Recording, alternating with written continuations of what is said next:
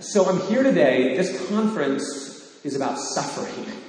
Were you aware of that? Did you know? Because a bunch of people last night asked me, so what are you talking about tomorrow? And I was like, I'm talking about suffering. And they're like,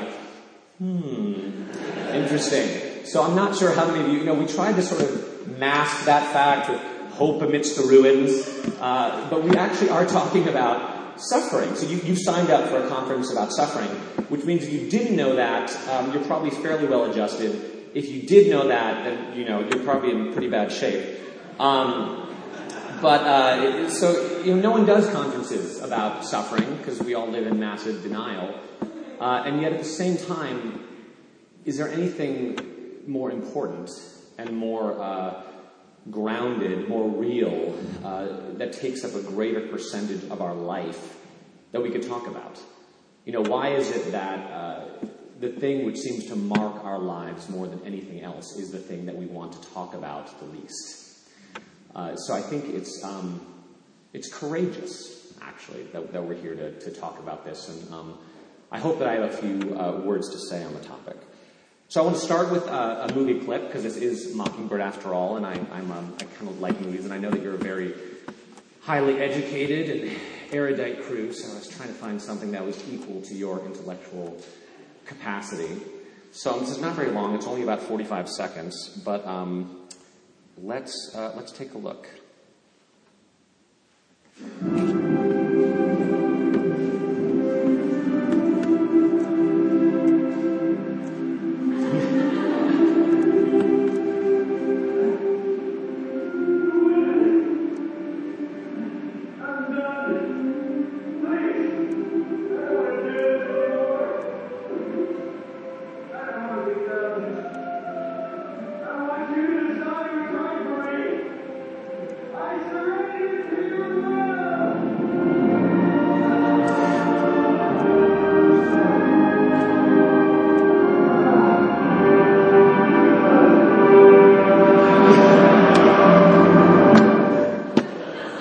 Okay. So, that's kind of the opposite of what Mockingbird does. That's kind of lowbrow, in a lot of ways, expressly Christian content from Bruce Almighty, although, of course, the movie doesn't quite get it right, because no one can ever go whole hog with the gospel. But that's, I thought that's a very fitting clip to start with, because that's really the question that we're dealing with this weekend. What do you do when you're in a place in your life where, like, Bruce has said, I'm done. I don't want to do this anymore. I don't want to be God. I surrender to your will.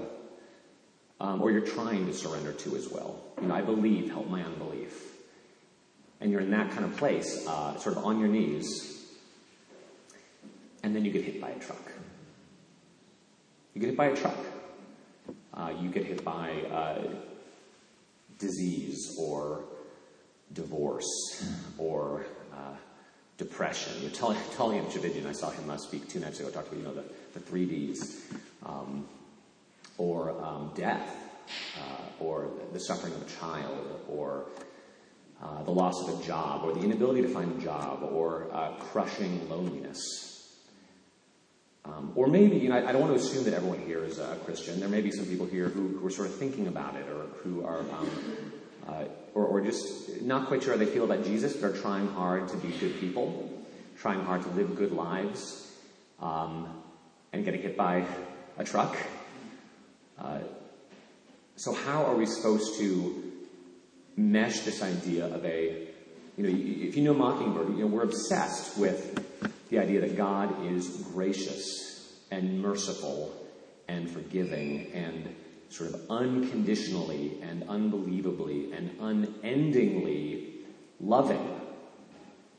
A God who says things like, I have come in order that you may have life and have it to the full, or come unto me, all ye who labor and are burdened, and I will give you rest. Or, it is not God's will that any should perish. And yet, we suffer. Yet there are trucks in our lives that seem to be constantly kind of knocking us over.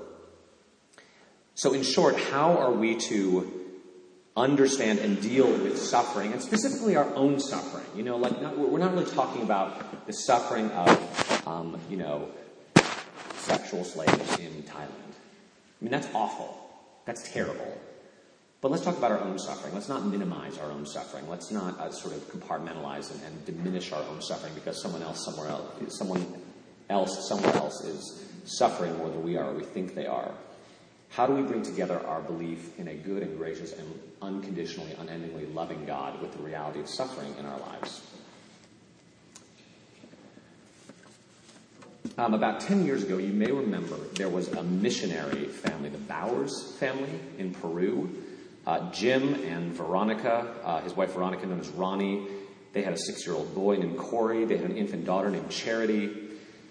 And they were in an airplane, like a little propeller plane in Peru, kind of traveling between mission sites when a sort of CIA anti-drug task force spotted them and thought they might be drug runners.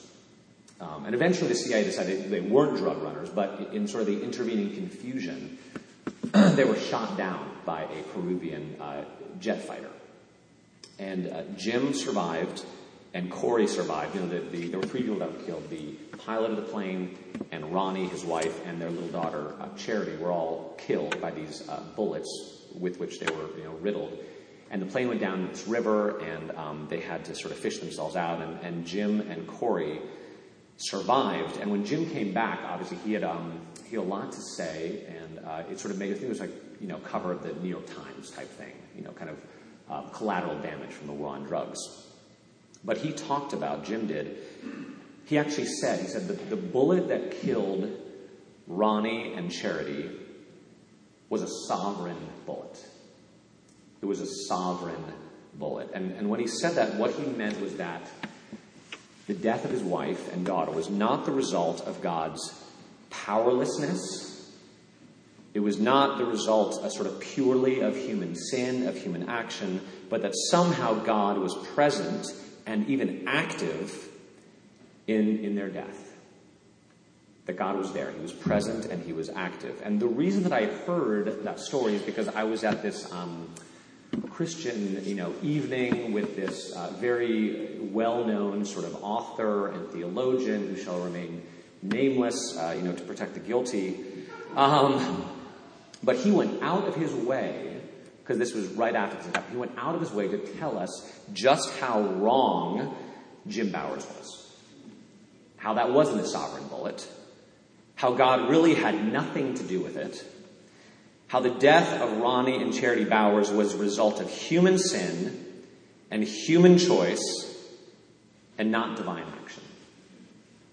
And what he seemed to be saying was, blame their death on the pilot who shot them down, blame their death on the CIA, blame their death on the war on drugs, blame their death on the Medellin cartels, blame their death on the Wright brothers, but just don't blame their death on anyone else but God. Don't blame it on God. And maybe you've heard this kind of line of reasoning before. I've actually heard it twice in the last month, sort of very dishearteningly.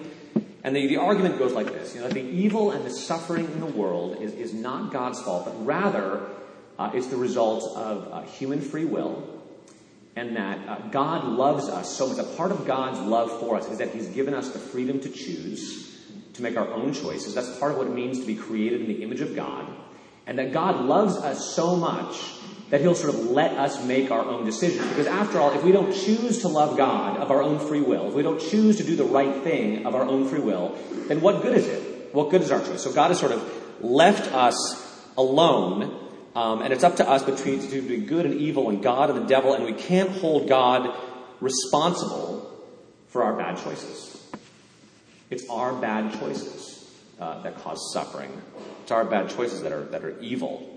Now, I could poke a lot of holes in this argument. I was talking to Aaron Zimmerman, whom some of you know, and he's a coworker of mine down in Houston. And he said it's kind of like, there's a lifeguard at the beach or the pool, and they see a 5-year-old kid drowning, and they sit there and, they don't do anything. They sort of let it happen. But because they didn't make it happen, they're not responsible. You know? God didn't make it happen, but he sort of lets it happen. But he's not responsible. You know, he doesn't work evil. He doesn't work suffering. Or another argument I can make is, what about natural disasters? What about diseases? What about things that seem to be clearly not the result of human action? You know, when the Great Death swept over Europe, where there was a tremendous earthquake in Portugal, this was all in the Middle Ages, and Portugal was known as one of the most devoutly Catholic nations in Europe. This question, you know, it made this line of reasoning very problematic. You know, no one caused the Black Death, no one caused the earthquake, and yet I will say, I've actually heard people say that once again, you know, the problem isn't the earthquake. The problem is that sinful people choose to build houses on fault zones. You know, that if we weren't also sort of arrogant, wanting to live in California, you know, or if people would just build buildings up to code, you know, and use more rebar, then people wouldn't die so much. Or the disease thing is a result of economic inequity. And you know, obviously there's like a little bit of truth to that. But come on. You know, to what degree are we going to go? How far are we going to go in our desire to sort of absolve God from all the things that happen in the world? So I could poke all sorts of, you know, holes. But ultimately, that whole line of reasoning about our free will and God's love and God sort of being absent and not being engaged is wrong for two reasons. It's wrong, A, because it's not biblical. It is not in the Bible. And B, because it's not good. It seems good. It sort of sounds, on first blush, it seems like it would be life-giving. It seems like it would be helpful to say to someone who's suffering, oh, God didn't really have anything to do with this. But it's not. It's not good. And if Mockingbird is about anything, it's that Christianity is always good news at the end of the day. And if it's not good news, it's probably not Christianity. So, first off, it's not biblical. I'm sure that you could find a lot of proof texts that would seem to suggest that God is not involved in suffering. But if you look at the grand sweep of the biblical narrative, let's just, let's recount the facts, shall we? God kicks Adam and Eve out of the garden. God sends the great flood, which kills everyone except Noah and his family and 2 of all the animals. God tells Abraham to sacrifice his son, Isaac. Now, obviously, he eventually provides a way out, but he still tells him to go and sacrifice his son, Isaac. God sends Israel into Egypt, where his people are enslaved for 400 years, right? They go there first because there's a famine in the land, and they go there to be fed, but eventually they multiply and become slaves. God leads his people out of Egypt into the desert for 40 years. God leads his people into battle in Canaan. God sends his people into captivity when they don't obey his law. Over and over and over again, we see God not just working through suffering, but actually working suffering, causing suffering and failure in the lives of his people. And you know, we're not the only ones to have noticed this. The Apostle Paul says this amazing thing in Romans chapter 8, verse 20. It's a little cut off, isn't it? Can you fix that, Dave? Maybe not. Good. That's weird. Anyway, I'll read it. For the creation was subjected to frustration or to futility, not by its own will, but by the will of the one who subjected it. The creation was subjected to frustration or futility, not by its own will, but by the will of the one who created it. So, you know, with all due respect to those people who sort of say that, it's our job to kind of, build heaven on earth and bring the kingdom here and things are getting better and they're going to get better. No. Wrong. Creation subjected to futility. And if you look at the word that Paul uses here, the Greek word, it's matoietes, and it's variously translated as futility, vanity, worthlessness, uselessness, emptiness. There's 2 other times when this word matoietes is used in the New Testament. One is Ephesians chapter 4, verse 17, where Paul writes, "So I tell you this and insist on it in the Lord, that you must no longer live as the Gentiles do in the futility, the metoietes of their thinking, the vanity, the worthlessness of their thinking." And the second time, Peter uses it in his first letter, 1 Peter chapter 1, verse 18. "For you know that it was not with perishable things, such as silver or gold, that you were redeemed from the worthless way of life handed down to you from your ancestors." The metoietes of life, worthless way handed down to you from your ancestors. So this is a deeply negative word. A deeply negative word. And yet, Paul says that it is God's will. That the creation was subjected to metoietes, not of its own will, but of the will of the one who created it, of God's will. Now, how can he say that? Well, again, he looks at the Old Testament. He looks at the history of his chosen people. What does it mean to be a chosen person in the Old Testament, except to sort of be the, subject of God's suffering? He looks at quotes from the book of, Jeremiah. I mean, I'm sure you've all heard this passage, right? Jeremiah 29:11. "I know the plans I have for you, says the Lord, plans to prosper you and not to harm you." You ever heard that verse before? Well, how about 15 chapters later in Jeremiah 44:17, where he says, "Behold, I will watch over them for evil and not for good. And all the men of Judah that are in the land of Egypt shall be consumed by the sword and by the famine until there be an end of them." That probably wasn't a memory verse in Sunday school.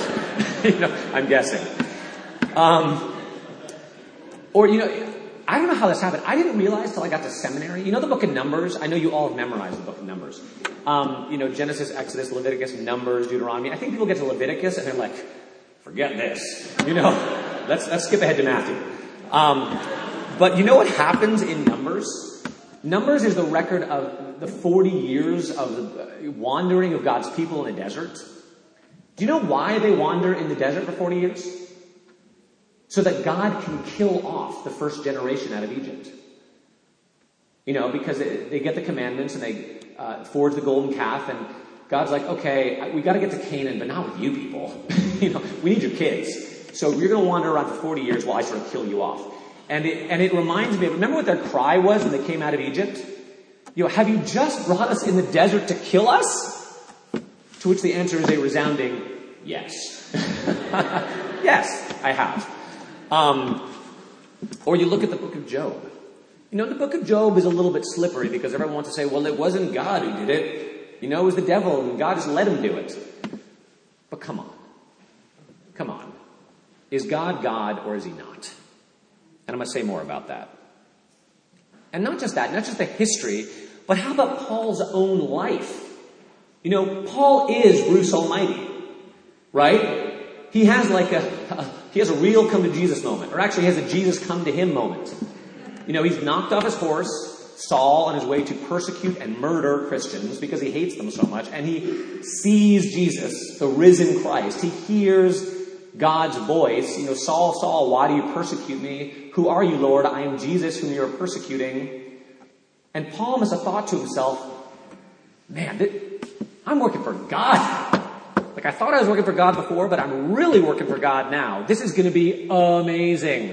I'm going to go around. I'm going to go to these cities. They're going to hear what I have to say. Everyone's going to get converted. It's going to be incredible. And yet, when he gets there, rejected, imprisoned, beaten. And we don't know this for sure, but it's a pretty safe bet that he was executed in Rome. Paul suffered. Paul got hit by truck after truck after truck. And he probably wasn't expecting it to be quite so hard. But, there's kind of two things he knew for sure. One, he knew for sure that he had seen the risen Lord. He had seen Jesus. He was working for God. And God confirmed that with miracle after miracle, freeing him from prison, people getting converted. But the second thing he knew for sure was that he was suffering. That his life was hard. And what he struggled to do was find some sort of way to put those two sort of seemingly incompatible truths together. And that's why he wrote passages like this. And I swear, Tom and I did not we're not in cahoots on this, but this is the same passage that he just read in his devotion. Imagine that. What does he say? And I'm sort of going to give you a little bit more. For God, who said, let light shine out of darkness, made his light shine in our hearts to give us the light of the knowledge of God's glory displayed in the face of Christ. Yay! But we have this treasure in jars of clay to show that this all-surpassing power is from God and not from us. We are hard-pressed on every side, but not crushed, perplexed, but not in despair, persecuted, but not abandoned, struck down, but not destroyed. We always carry around in our body the death of Jesus, so that the life of Jesus may also be revealed in our body. For we who are alive are always being given over to death for Jesus' sake. Being given over passively. Who do you think is giving them over to death? So that his life may also be revealed in our mortal body. Therefore we do not lose heart. Though outwardly we are wasting away, yet inwardly we are being renewed day by day. For our light and momentary troubles are achieving for us an eternal glory that far outweighs them all. So we fix our eyes not on what is seen, but on what is unseen. Since what is seen is temporary, but what is unseen is eternal. And, he's writing to the church in Corinth, which is a church which is obsessed with power and sort of health. And they're the health and wealth church, so the Corinthian church is. They're also kind of like, let's go sleep with everybody church. But that's another story. They're the health and wealth church. And so if you skip forward to 2 Corinthians chapter 11 and 12, Paul, there's this sort of litany of his sufferings, his shipwrecks. He says, 3 times or 5 times he received the 40 lashes minus 1. He shipwrecked, imprisoned. He says, all these things have happened to me, and yet God says to me, my grace is sufficient for you, for in your weakness my power is made perfect. And then, of course, so Paul thinks about history, he thinks about his own experience, and then, if you really want to know what Christianity is about, where do you go? You go to the cross. You think about the cross. And when Jesus is sweating drops of blood in the Garden of Gethsemane, because he is so stressed out about what is about to happen to him the next day, his prayer is not, oh God, I know you'd really like to do something about this, but I know you've given us free will. And you're too loving to impinge on the free will of the Romans and the Jews. So, I get it. And I'll sort of, I'll take the suffering that they're about to dole out. That's not what he says. Father, if it's possible, let this cup pass from me. But not my will, but your will be done. And what does Isaiah 53 tell us? It was God's will to crush him and to cause him to suffer. And when Jesus is hanging on the cross, again, he doesn't say, Father, I know that there's not really anything you can do about this because you've given us free will and you love us so too much, take it away. He cries out, Father, why have you forsaken me?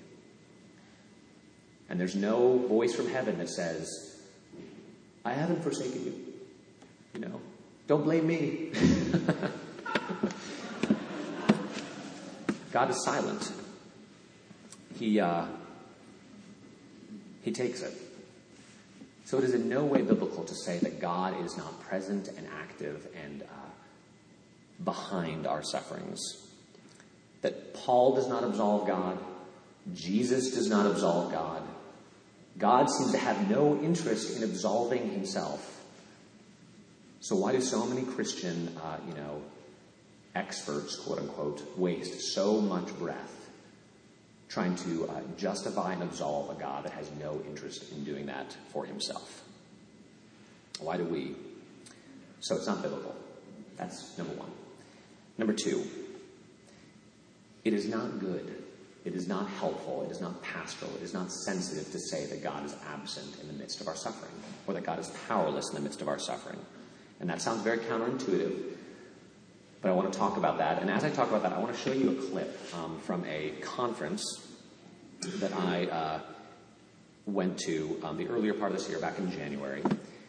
It's a speaker named Jack Deere, who was a professor at Dallas Theological Seminary, which you know anything about Dallas, it's a dispensationalist, or what's called a cessationist seminary, meaning that they believe that there's no more Holy Spirit action, basically, in the world today. No more speaking in tongues, no more healings.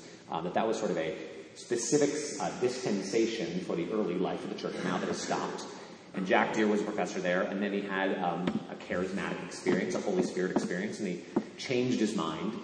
And shockingly, Dallas tried to murder him. Almost, only emotionally, not physically. As often happens to people, with whom you mostly agree, but don't all the way agree. So he went on to be a sort of Assemblies of God pastor and a Presbyterian pastor, and then he retired, and he didn't retire, but became more of an author. So he himself has suffered. He also had very abusive parents growing up, so he suffered in that context. But in this particular clip, he's going to talk about his own family, about his wife and his 3 children. And it's a little bit long. It's like 6 minutes, but it's kind of amazing. So let's watch this and talk about it. We have 2 perfect children. My firstborn son, Stephen Drake Deere, and my thirdborn daughter, Elise Elizabeth Deere. Then we had Scott, our secondborn son, in between. And the day Scott was born, we followed Scott. I love Scott, but I never knew Scott. He started on marijuana when he was 13, found it at 16, and at 19, he was in rehab for 7 months. We thought he was clean, and Scott was amazing. Scott could make everybody in the family laugh. He could make everybody in the family rage. He was emotional. He could read a person so well. That's why he could make you laugh, and that's why he could really hurt you when he wanted to. He was this beautiful, blonde-haired charmer. The girls pursued Scott in kindergarten. All the girls pursued him. When we got older, they pulled up in the BMW, find him at a convenience store, ball your daughter, and walked in the sunset with him. He was such a charmer. He was always able to find people to care for us. When we came to that point where I said, Scott, you have to leave and we're going to be out. You just have to leave. Those are the 2 options. You can take yourself out, but you're not going to take the 4 of us out with you. And then he got out of rehab. His life was pretty good for a while. And then he started that downward path again. And by the summer of 2000, he was sleeping in a garage in San Jose with a dog. And it was killing his father's heart. Because I still had plenty of money to take care of that boy, to get him an apartment, to get him to college, to have everything he needed. It was killing me. I couldn't do it. Part of his trouble was a dad who was always rescuing him. I didn't know I had permission not to. I didn't know that rescuing him could sometimes be the worst thing for him. And now he's sleeping in a garage with a dog. No one left to charm.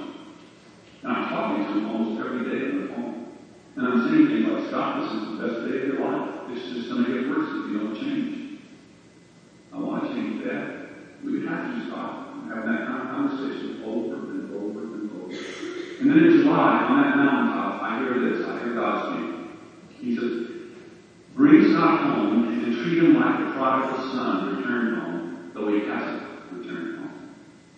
And my heart just sank, because I'm sure I knew what God meant. That when I brought him home, treated him like he would come home, that was going to be the thing that would our relationship with Satan. So that's exactly what I did. And treated him like a prodigal son and buy a $30,000 pickup. Give him an apartment in Bozeman with some young Christian guys I knew their fathers. Get him enrolled in Montana State for the spring semester. That's what I did. And we spent 40 days hunting out in the most beautiful spots you can imagine. He loved to hunt. And I took him with me every time I went out, and I went out more because that's what he wanted to do. Horseback rides in the snow, the rifles went after elk, bull hunting with deer, boiling with elk, camping out and pheasant hunting, and all that sort of thing. And we could do more than talk. We could actually communicate during that time. And now it's like we were on the way perfect. We were on the way perfect. And then Christmas night, got the whole family together at our house, and actually night after Christmas, it's 11 o'clock, he's going out with his girlfriend, so I'll be back later today. See you in the morning. Next morning came, he's supposed to go to the party with mom, gets up for his new apartment. And the other 2 kids are out the roll up, I'm sitting by the fireplace, and writing on Facebook and look at the computer as happy as I can be. So he's very, he had to come down to his room, and I go up to wake him up, and I open the door, and he is sitting at the foot of his bed on the floor, legs extended, fully clothed. And my first thought is, Scott passed out and just drank too much last night. Then I saw the blood, and I thought he fell and hurt himself. And then I saw more. And I just said, Scott. And I knelt down beside him. And my 44 Magnum was in his left hand. His right hand was in his left hand. And he shot himself. It was a broken beer bottle in the other hand.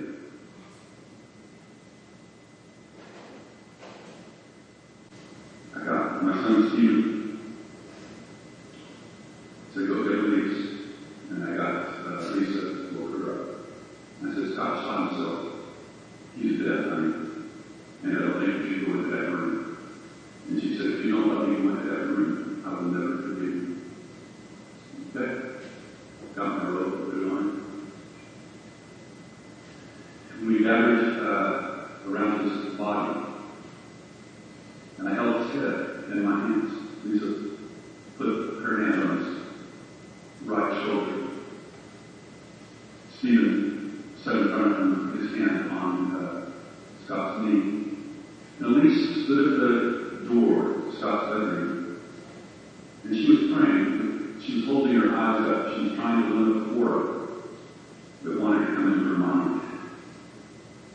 And we prayed. And I said, we're just going to pray that God will get Scott back until the police come and make us leave. I don't know how long it was, 2, 30 minutes.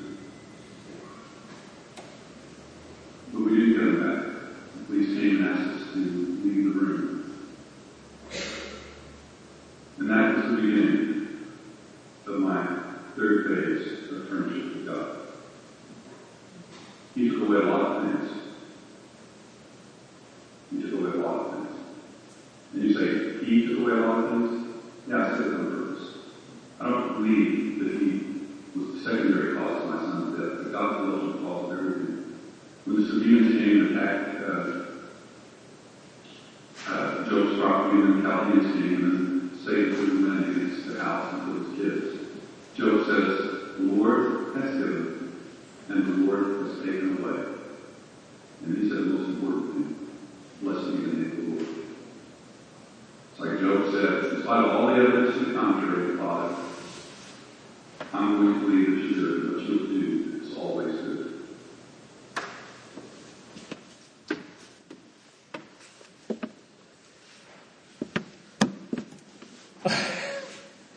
Was that heavy enough?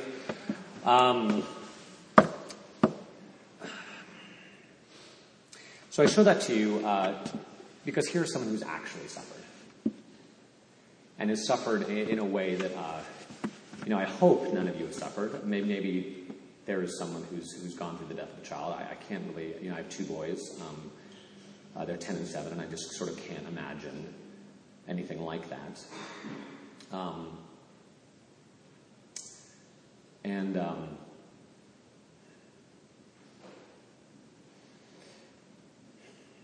I guess 2 thoughts. One is, if I was ever really suffering, if I ever lost a child, he's a guy I want to talk to. The depth of sort of compassion and mercy and understanding and grace is striking. But as he talks about God, God, I don't believe God was a secondary cause of my son's death. I believe he's the primary cause of all things. I think the question, again, now we're not talking really biblically or theologically. We're just talking personally and pastorally. What is good news? And the question that he raises is, when you get hit by the truck, when something like this happens to you, when you are right in the middle of your darkest place, or right in the middle of suffering or loss, would you rather worship a God and believe in a God who is absent or present? Would you rather worship and believe in a God who is passive or active? A God who is sitting on the sidelines, or a God who's doing something? A God who's, sort of twiddling his thumbs and biding his time in the name of preserving your human free will? Or a God who is getting his hands dirty in the realities of everyday life? And another question. If God is not present and active in our sufferings, where exactly is he? You know, it's not like life is 95% great and 5% difficult. You know? Our day in, day out lives are difficult and challenging and out of control and suffering, and things happen to us. And if he is not there, if he is not right there, at work, present, active, where exactly is he? And the last thing I want to say, when I saw that, it was January of this year, so 8 months ago, and this was not an abstract question for me. You know, that I was right. Well, I thought I was in the middle of the most difficult part of my life. Dave said I was in New York City I lived in New York for 5 years, and I went to seminary, then I came back to New York to plant a church, to plant a new church, and that was kind of the fulfillment of a big dream. We love New York City. We sort of always wanted to plant a church, and all sorts of miraculous things happened to get us into New York City. You know, our kids got into these amazing private schools like 6 months after the application deadline with huge scholarships, and the money we needed came out of the woodworks, and Dave was there, and we had this amazing community in New York City, and it was just like, it was clearly God's call. We were called to go to New York City to plant a church. But by January of this year, we had 6 weeks of money left in the bank, and there was some sort of serious conflict issues arising in the church, and I'd found out a month before that the senior warden of the church, who was a very close friend, had been lying to me for 6 months, and that a big chunk of money that we were counting on to sort of get us through the next few months was not going to come in. And it was very hard. And it was especially hard because we were so happy in New York. And my kids were so happy in New York. They loved their school. They loved their friends. My wife had better friends than she'd ever had in her life. We did not want to go anywhere. And when I heard Jack Deere give this talk, I just sat and wept. I sat and wept. Because it was like he was reaching out and squeezing my heart. And I went home with a plan. We sort of had a come to Jesus moment with the congregation where I laid it out. I was like, okay, this is going to be the thing. I'm going to lay it out. I'm going to tell them how much we need, and they're going to actually start giving now. Because in case you're wondering, New Yorkers don't go to church, and when they do, they don't give. And our church is mainly young adults, and young adults never give anything. So we were in bad shape. And then it just got harder. It got harder. And, by April and May, and really, June, July, we hadn't gotten paid in 3 months. We were paying $4,500 a month on our apartment. We were completely out of money. And especially because like I said, we didn't want to go anywhere. We were sort of, with the exception of the church being a total disaster, we love New York City. It's home. Our kids were born there. We didn't want to go anywhere else. And then, this job offer came up to move to Houston, which is no one's dream destination. We're just like, come on, really? God, Houston? And we fought it, and we fought it, and we fought it, and we fought it, and we fought it, and we fought it. But I'll tell you, the only thing that got me through that time in our life was sort of the assurance of the knowledge of three things. And the first thing was that God loved us, that loved me, unconditionally. That was true. And the second thing was that someday soon, I was going to go home to be with him in a place where there would be no more suffering, no more death, no more pain, no more anxiety, no more bills to pay. It sounds really nice. And by the way, the low point, let me start the low point before I get to my third point. The low point in this was we were driving up to my mom's to drop my kids off because I think we were packing up the apartment because we'd taken the job in Houston. And we're on the way out, and I'm running out of gas on the Merritt Parkway, if you know Connecticut at all. My thing goes to 0, and my little distance till empty thing says 0, and we've got like 30 miles to go. And my credit card is maxed out, and my bank account is overdrawn, and I have no cash. And I suddenly remember, I had this bag of cash in my sock drawer. And so me and my boys went down to the bank and sort of had cash, done the penny thing, and gotten the money. And I turned around to Jackson, my 10-year-old, I'm like, you've got a $10 bill, don't you?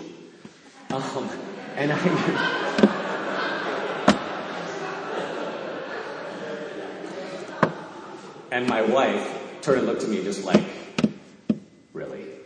Like this is where we are right now? This is where we've gotten to? So he had a $10 bill, and we filled up the car, and we made it to my mom's. That was the low point, it's pretty bad. So the 3 things: God loved me, someday I'd be in heaven, and the 3rd thing that kept me going was the knowledge that everything that happened to me in my life was a product of God's love for me. That 2 verses before that famous Romans verse, for we know in all things God works for the good of those who love him. And that can be so pat and trite. Have you ever seen that little cartoon of the early Christians being led into the Colosseum with the lions, and the tagline is, God loves you and has a wonderful plan for your life? It's genius. But I knew that everything that was happening to me somehow was a product of God's love for me. And that filled me with hope. It gave me a little bit of faith, gave me a little peace, that once again, what was happening to me was not the result of my own faulty or insufficient exercise of my own free will, or anyone else's sort of sin, and that God was sitting on the sidelines saying, I really wish I could do something about that. But, got to give you your freedom. Can you imagine what it would have been like to believe that? That God was not present and active, that this was not a result of his work, but that it was a result just of my own sin or someone else's sin, or whose sin is it? Who sinned, Lord, that this man was born blind, himself or his parents? That's not good news. The only good news was that God was still God in the midst of my suffering. And that was nothing compared to Jack Deere's suffering. So I'm very thankful for Jack Deere, who's been to the bottom of the pit and can still say that. So, God causes suffering. It's biblical. It's good. It's difficult, but it's better than the alternative.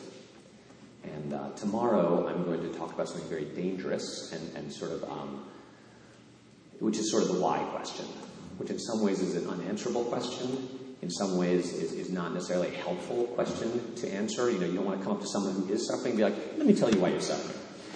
That's not helpful. But I think Paul does actually, Paul gave it some thought and may actually have some things to say that I'm hoping will be helpful. So, thank you.